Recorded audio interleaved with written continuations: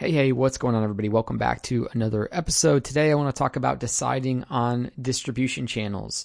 Which highway are you going to take to reach your customers? And I've been thinking about this lately because I've been on Clubhouse, which I've been, I haven't wanted to tell people that. I haven't wanted to be that person who's on Twitter, saying that I'm on Clubhouse. It's still private.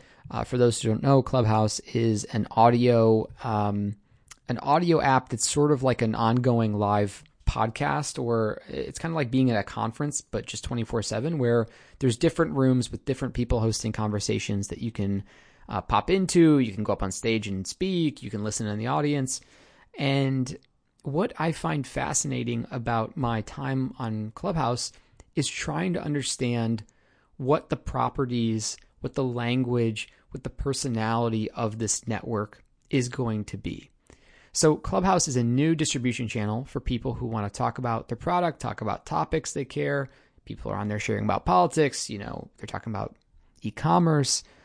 And some rules get fixed in by the network. If you think about Twitter, they put in the 140 characters. Now it's 280. If you think about Vine, they put in a 6-second limit. If you think about Instagram, it was, take photos in a square format and use these filters. And so at the beginning of the network, the company itself has some sort of rules they're trying to bake in. And typically what people do is they sort of start by following those rules. So I'm really curious to see what this sort of initial behavior set is on Clubhouse. And the best way to stand out, the best way to gather attention, to be in that community, is to play by the rules. So when you're just starting on Vine, when you're just starting on Instagram, whether it's hard-coded or not, you want to speak the language that everyone else is speaking. You want to effectively be as mimetic as possible. You want to understand the meme and participate in it. And that's the way to draw an audience and draw connection on that channel. However, as the distribution channel grows, as it becomes more of a staple, as it's around longer, suddenly emergent behaviors start to occur. And the emergent behaviors that occur on the network are typically the opposite of, they're sort of counter to the structure that's been put in place. People do tweet threads to get around the 280 character limit. People do use these cropping apps to get around posting a square on Instagram. People start using the pound symbol as categories on Twitter, which effectively then became a feature for them. So as a distribution channel and a community forms in that distribution channel, matures, then things start to change. Then the language and the personality begins to change. And you want to be aware of those changes early. You want to notice, the winds are starting to change. This is something interesting that's happening. Right now on Twitter, there's something really interesting happening where people are doing screenshot stories, which is effectively posting a long-form text as a screenshot instead of text on Twitter. So you see these things just kind of bubble up. You see people stretch the medium. And that's the way to sort of gain attention after the network begins to grow. And then there's kind of this competitive race almost to continue reinventing the medium, to continue stretching the limits. And it's all about the constraints that are there. So I suppose my first thing that I just want to share here is that the timing of when you join a network, how mature it is, matters for the language that you need to speak. Should I be more mimetic? Is this a new network like Clubhouse and I just want to fit in as much as possible to the language and the personality that's happening? That's what I'm doing now. Or is this a medium that's been around for a long time? And the longer a medium has been around, the more available it is for disruption. So I'll give you kind of an interesting different example, which is selling cars. So, the distribution channel that is most prevalent for selling cars is, of course, car dealerships. However, Tesla completely broke that paradigm. They said, I see that this is the distribution channel everyone's using. What if we did something completely different? What if we went to where people are already shopping? So Tesla puts a car in the shopping mall and they let you pre-order it online. And, they have all these extra things that change the game effectively for distribution, which allows them to get a different type of attention. It allows them to stand out and differentiate themselves in the crowded market. So you kind of need to know, when can I break the old distribution model with something better, with something new, and do that in a way that acquires the attention that I'm seeking.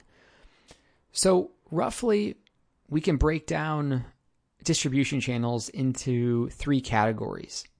The first is discovery. And discovery-based distribution channels are where people go to just browse for something new. So part of understanding the language of a network is understanding, is it a discovery network? And a discovery network is like Pinterest. You're just surfing, you're just scrolling, you're looking to be delighted with something that just pops up into your feed. Tumblr was a discovery network. Netflix is a discovery network. The Netflix invests so much in their algorithm to point you to new shows, because you don't always know what it is that you're looking for. You're hoping to find something that you didn't expect. And so when we create our products, when we create content for that type of channel, we need to understand that people want to be surprised. They want to discover something new. And that something new might be your product. It might be your content. It might be, what it is that you have to share. The second type of distribution channel is intent-based channels. And that's where the customer knows exactly what they want. That's Google, that's Siri, that's going to your barber, that is, maybe a recipe website. And so intent-based channels, the customers know what they want. And it's your job to provide that as clearly as possible. And winning that distribution channel often means being the most accurate, being the most personalized. Do you have the data? Do you have the SEO? Can you answer the questions? Can you understand what the customer's problems are and have a solution that's very specifically tied to that? So if you're trying to win in an intent-based channel, make sure that you really understand the problems that people are facing and make sure you speak to them in a way that they say, hey, yes, that is the person who can solve it for me. Now, the third type of distribution that is maybe a mix of the two is what I'm just going to call push notifications. And push notifications are like a discovery channel, except rather than the customer doing the browsing, they've elected you to become the curator for them. Newsletters are a great example of this. It's part personalization, part discovery, part intent, all combined. They've essentially elected you to be sort of this micro distribution channel for them. They've given you the power to control what they see. And because of that, the curator, someone like myself even, is going to try to select items that are both intent-based. I know what my audience wants to hear. They want to hear about X, Y, and Z, but also discovery-based. I know that I want to delight them. I want to break the rules. I want to show them something new. A financial advisor is sort of this style of distribution channel. A real estate broker is a type of this, distribution channel. They might surprise you with a home that you didn't expect, although you're still hiring them to find you homes. And push notifications are about notifying somebody when they need it and notifying somebody when they've got something that they believe is worth paying attention to. So, of course, we can mix these categories. Of course, there's probably some more edges to this, but that's about all I wanted to share today. I think to sum it all up, the TLDR is that there are different types of distribution channels. There's different personalities on each type of distribution channel. And it's your job to understand, should I speak the rules of this network? Should I speak to them? Should I be mimetic? Should I fit in? Should I, follow the SEO guidelines? Should I follow the Clubhouse language that's being created? Or should I break the rules? Should I show up with a Tesla in the mall? Should I do something, truly brave to sort of shake up the paradigm? So hopefully that helps as you think about where you're placing your products and you're placing your content and your stories that you're hoping to share and spread. As always, let me know if you have any questions. Send me an email, comment. You can find me on Twitter, etc. And I'm around. I'll chat later. Peace.